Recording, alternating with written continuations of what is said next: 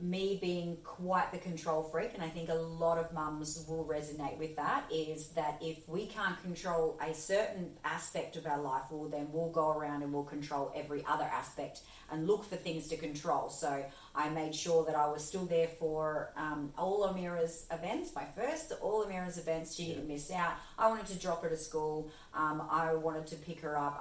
There was that day that you went to a swimming. 4 days. Yeah, 4 days.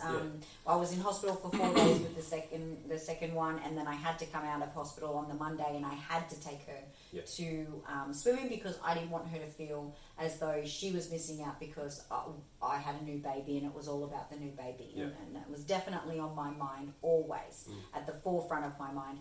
I was upset that I couldn't control the fact that my second baby wasn't sleeping. So